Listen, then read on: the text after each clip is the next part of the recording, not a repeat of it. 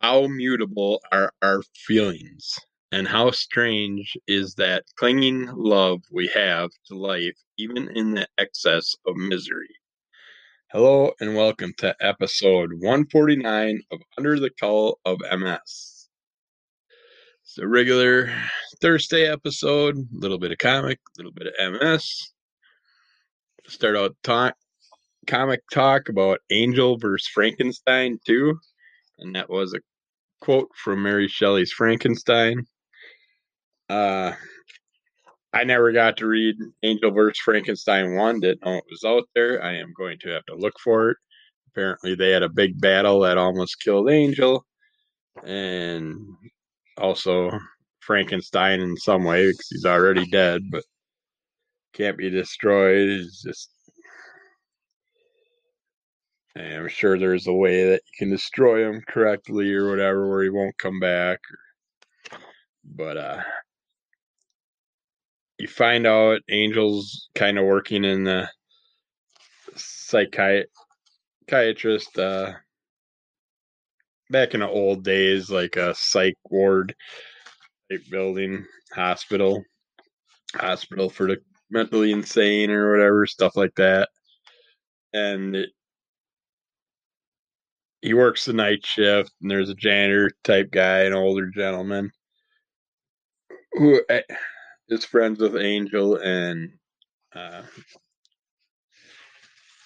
Angel notices that every time they go on break, he disappears up into the attic. So Angel decides to follow him one day, and up in the attic are some cells or rooms, prison cells, whatever you want to call them for the mentally insane. How it's not exactly individual hospital style rooms. They're ones where you get locked up and have the little peek through doors to check up on the person and stuff like that, make sure they're all right.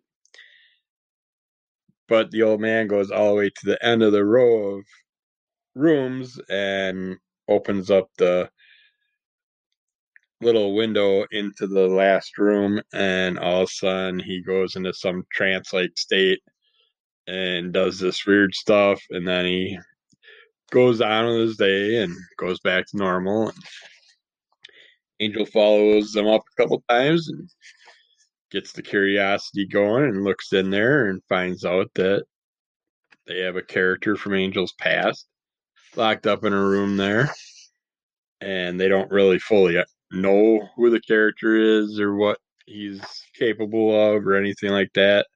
But they have him up there and they're trying to figure out how to help him. And Angel finds out what's the whole spiel of what's going on and stuff like that. And then eventually there's confrontation between Angel and the Frankenstein character. Once some certain things happen, it's hard not to ruin all these stories when you're talking about a single issue comic. But yeah, that was enjoyable. I definitely want to read the first one, find out what happened with their first big fight against each other. One of my favorite goofy horror comedy style films is Sharknado, and I found this crossover of Archie vs. Sharknado. Number one, I would love to see them do 20, 30 of them like they're doing with the films, but you'll run out of characters if you do that, so they'd have to go into other crossovers or whatever to keep bringing in characters. But starts out with Betty and Veronica and Mr. Lodge just out in Washington doing some stuff, and there's people picketing about the poor sharks and the Sharknadoes, and sharks are sacred and you shouldn't kill them and all this stuff.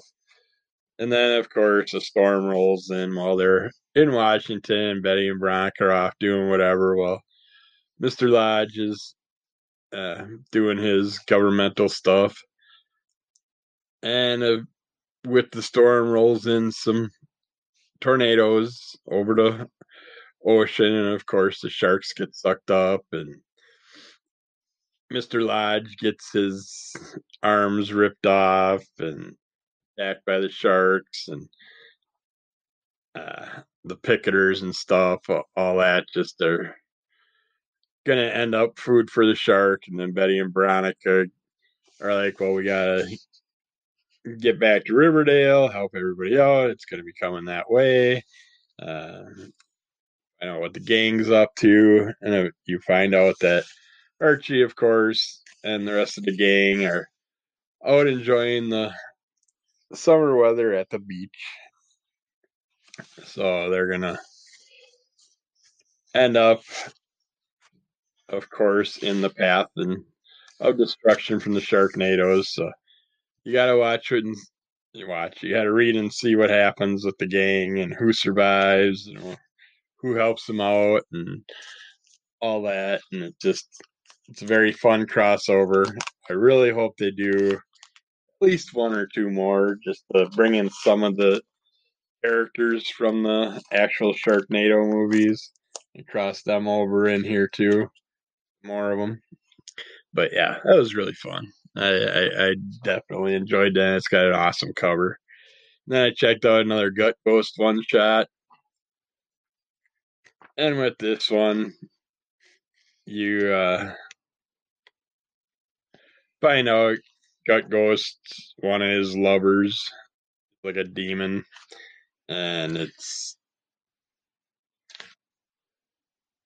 kind of just a little crossover with that, with him meeting an ex and dealing with her and coming up with a new one. And well, there's a kind of like a female Gut Ghost that you get to see in this run. He's got characters that keep messing with him.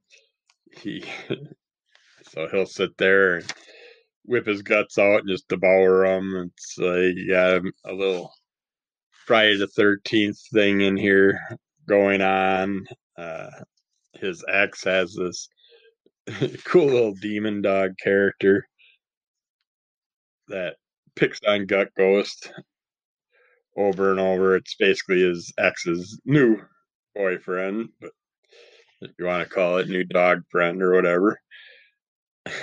But yeah, you get a variety of different characters in here you haven't seen in the other Gut Ghost storylines, and you get to learn more about them in here. It's fun watching what happens between the ex and people trying to set him up with other gals, and it's just another fun Gut Ghost story. So that out. It's a load of fun. And then I have this hardcover Vampirella Horror Classics. I decided to check that out, and it's fun because it's like the first story is more of a old timey Dracula vampire story, and it goes back to the old castle of Dracula and stuff like that, and him trying to impregnate Vampirella with the demon seed that will wipe out the earth or whatever. And then they go into an even older headless horseman style tale. This story was done in black and white. First one's in an older artwork look, gives it that nice Bram Stoker style feel. And then Headless Horseman gives you that old spooky stories type look to it. And then the third story goes into more of an anime style Vampirella manga type. And that gets into like a detective story. He uses that character to get her story out, and I've read that story before in something else Vampirella, which I've mentioned. And then there's a kind of like a Little Red Riding Hood style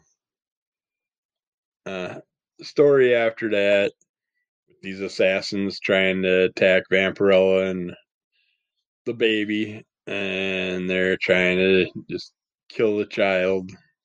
and end the future problems that he could that they can prevent, that they believe is going to happen. The church.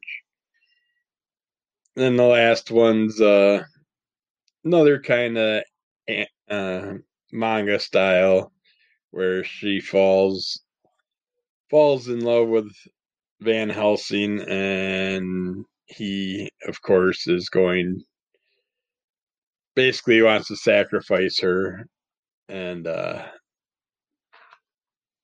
she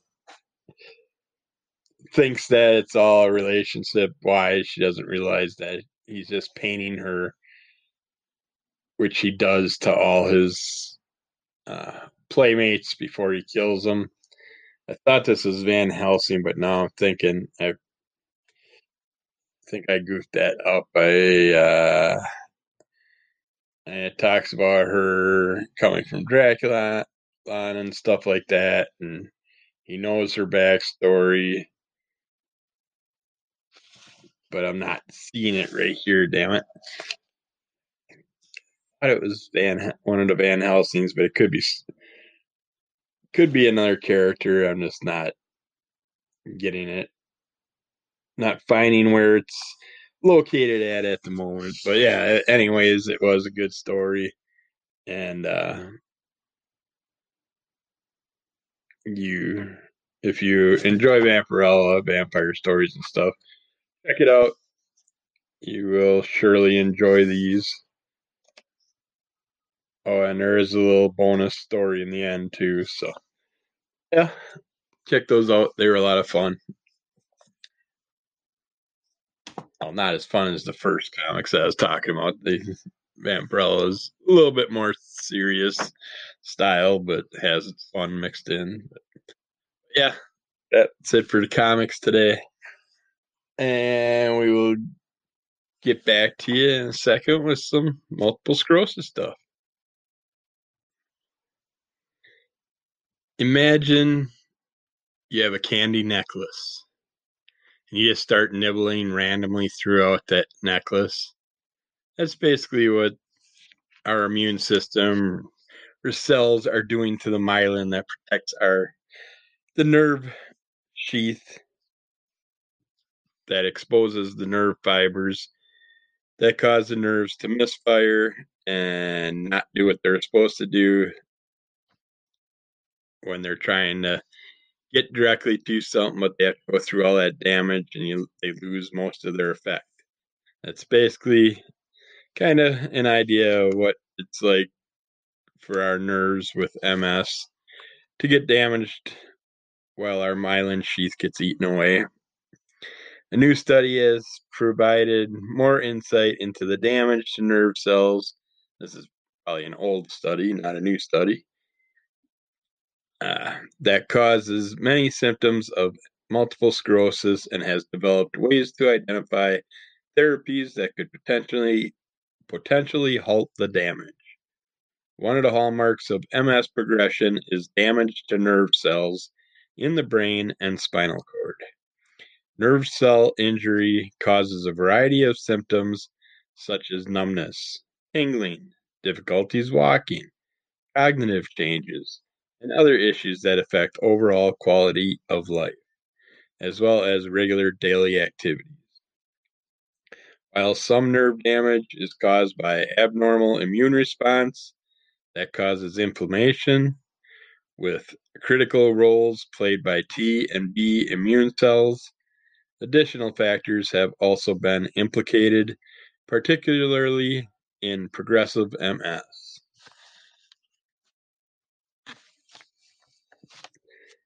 Specific immune cells that typically reside in the brain are activated to release reactive oxygen species, ROS, toxic substances that damage nerve cells and myelin in a process called oxidative injury.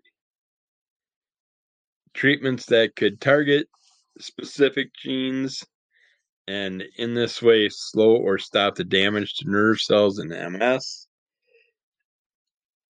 is available to us now, and they're working on more. They've come out with a few more of this in the past year or two. I can't remember the name of the newest one. I know Mavenclad jumped out here in the last 2 years, which I was really excited, waiting for it to come.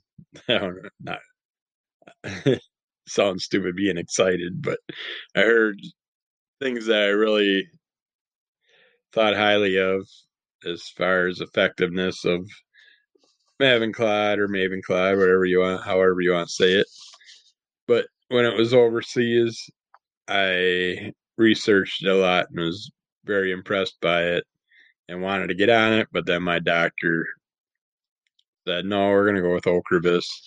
So I went with that. And then my new neurologist also said, well, I'd like to see you go to Tysabri next, but we're going to keep you on Ocrevus for now because my last MRI wasn't showing new lesion progression. There was a little bit of increase in size, I believe, in 3 of my lesions. But I just, for now, they want to keep me on this. So, acibicin itself may not be a promising therapy in MS because of its known severe side effects when used as a cancer treatment. However, the work has demonstrated an exciting new target for the development of new safe therapies to preserve glutathione and block oxidative injury in MS.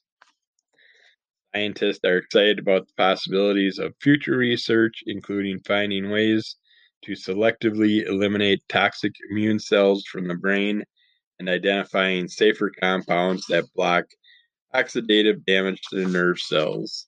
And what worries me about it is when we're getting into the cancer, more of the heavy cancer related drugs is also mean we're going to probably have to deal with chemotherapy related stuff and things like that, which I'm not looking forward to. But I'd preferably just stick with it. I mean, since I'm progressed as far as I am, it's not like they can give me back what I lost over those 30 years of searching for someone to give me a fucking answer that makes some sense instead of giving me the runaround and not listening to me. But with it being this far progressed, about the only thing I really want to try is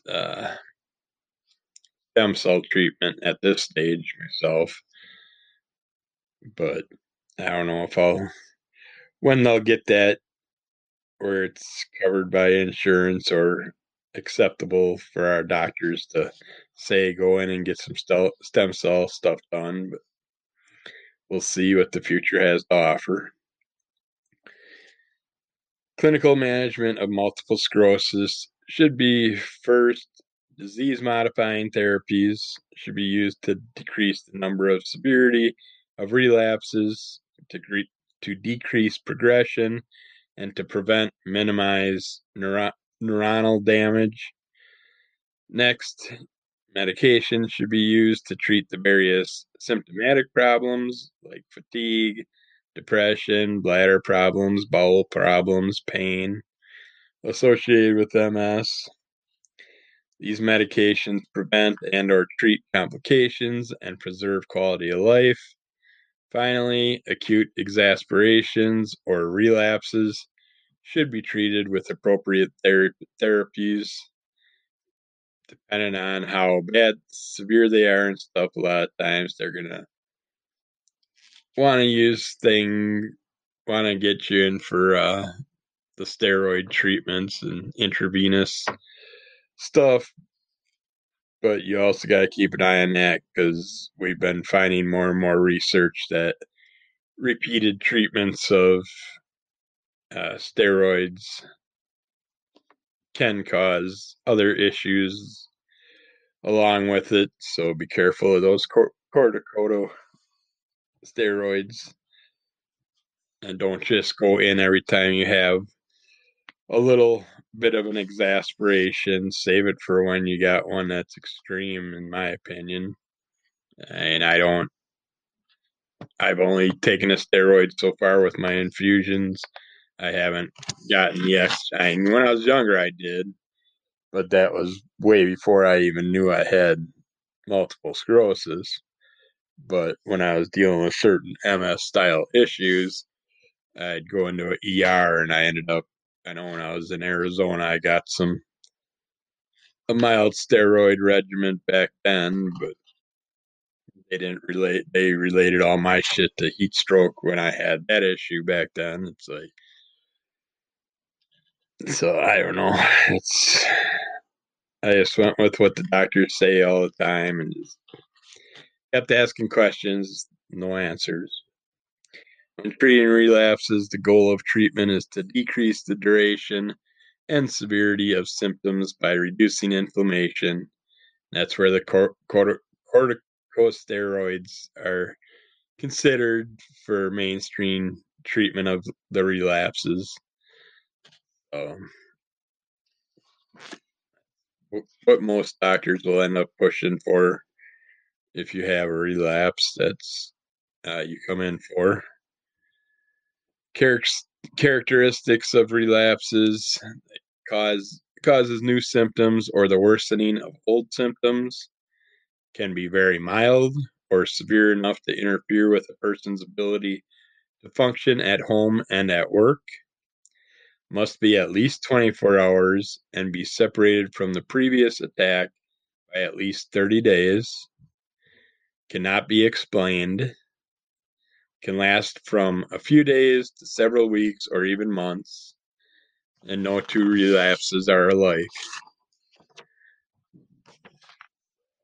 Take those into consideration when you're trying to understand whether you're going through a relapse or a normal exasperation type thing, a normal issue that just comes randomly on and off if you are relapsing remitting MS.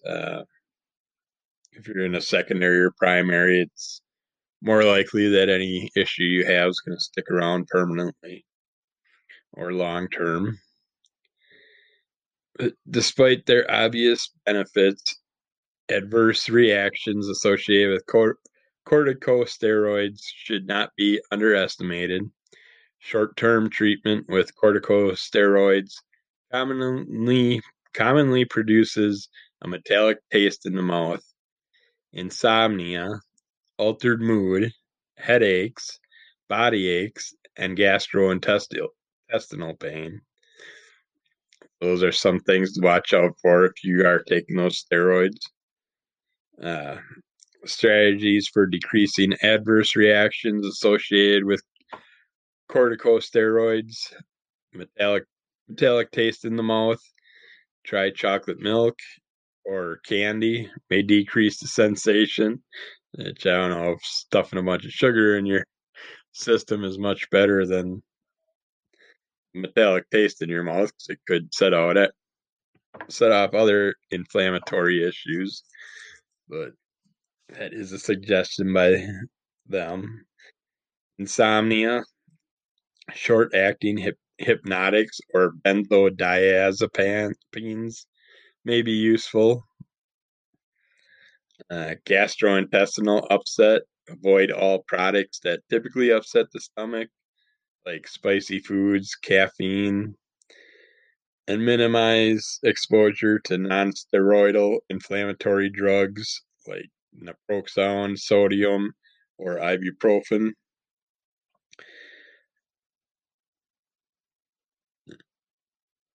I didn't know ibuprofen was an inflammatory drug, or does that say not? It doesn't say non-inflammatory. I don't know. I'll have to look into that some more because I ain't taking ibuprofen right now because I heard of the side effects of ibuprofen and the COVID, but I also heard of aspirin and COVID issues. So I don't know what to believe anymore. I believe my body. If I take something and my body feels like shit, that item goes on. Then no more.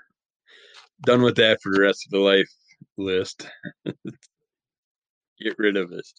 Like like having a few drinks here and there, but I have recently learned I am done with beer.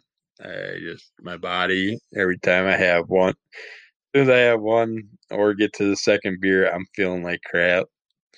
Uh, I had a Bloody Mary the other day. That then it was more taste wise disappointment than anything. And they make these Bloody Mary mixes so full of spices and stuff. It's like you're just eating a sand from the beach.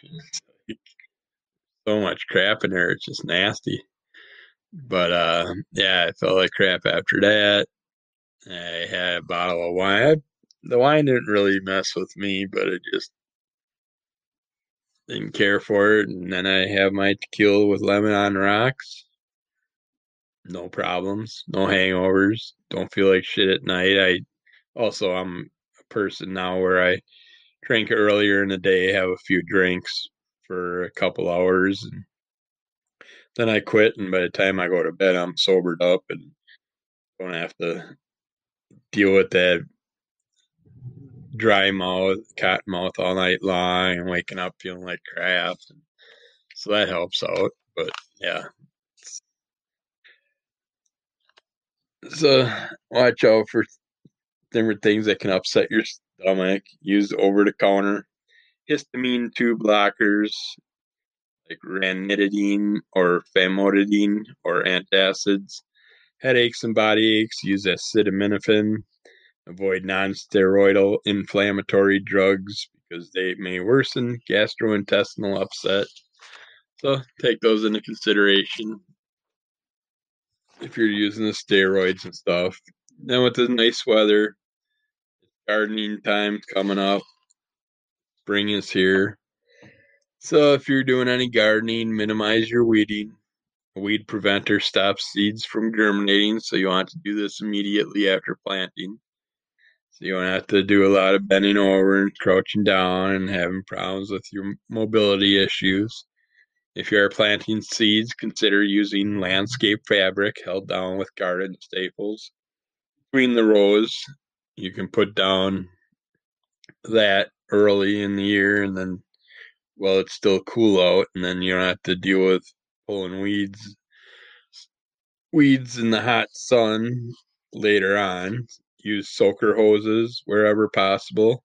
They can be hidden with a little mulch on top if you want, if they bother you if you have to see them or anything.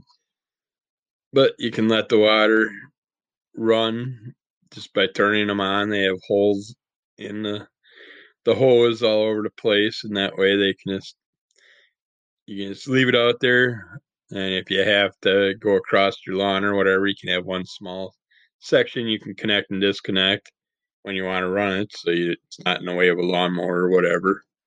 And then you don't have to sit there and stand out in the hot sun trying to water your plants in your garden. Sit when you can. There's benches and stuff you can get now to do work outside, which is nice. Gardening hand tools can be kept in a bucket, or these benches have little compartments in them and stuff to keep your tools and gloves and ties and all that stuff. Brands such as Troy-Bilt now make models of lawn equipment with optional rechargeable battery starters, which are awesome. Instead of pulling the cord, you just stuck the handheld starter into a hole in the motor and press a button, and it fires up your yard tool for you, so you don't have to fight with it, pulling on the cord 100 times to get it running. The zero turn lawnmowers. Uh, the controls require hands, not feet, which is nice. You don't have to work that gas pedal and brake, and you can sit there just as long as you're good with your arms and don't have a ton of jerky sensations because they're very sensitive. They're fun. They get close to everything, and you can get in between things you can't with a normal mower. But you got to watch because they're also wider than a normal mower, so you're not gonna get through trees like you used to. A lot of tool handles are hard for some of us to hold comfortably, so try getting a piece of plumbing tape, duct tape, or whatever, insulation tape, and tape it around the handle to make it a little extra thick, easier to grip onto. You can do that on your gardening tools or whatever. So take those things into consideration. Be careful in the hot sun this summer. Be good to yourself, be good to others. Kick shit out of the monster, and we will get back to you again soon.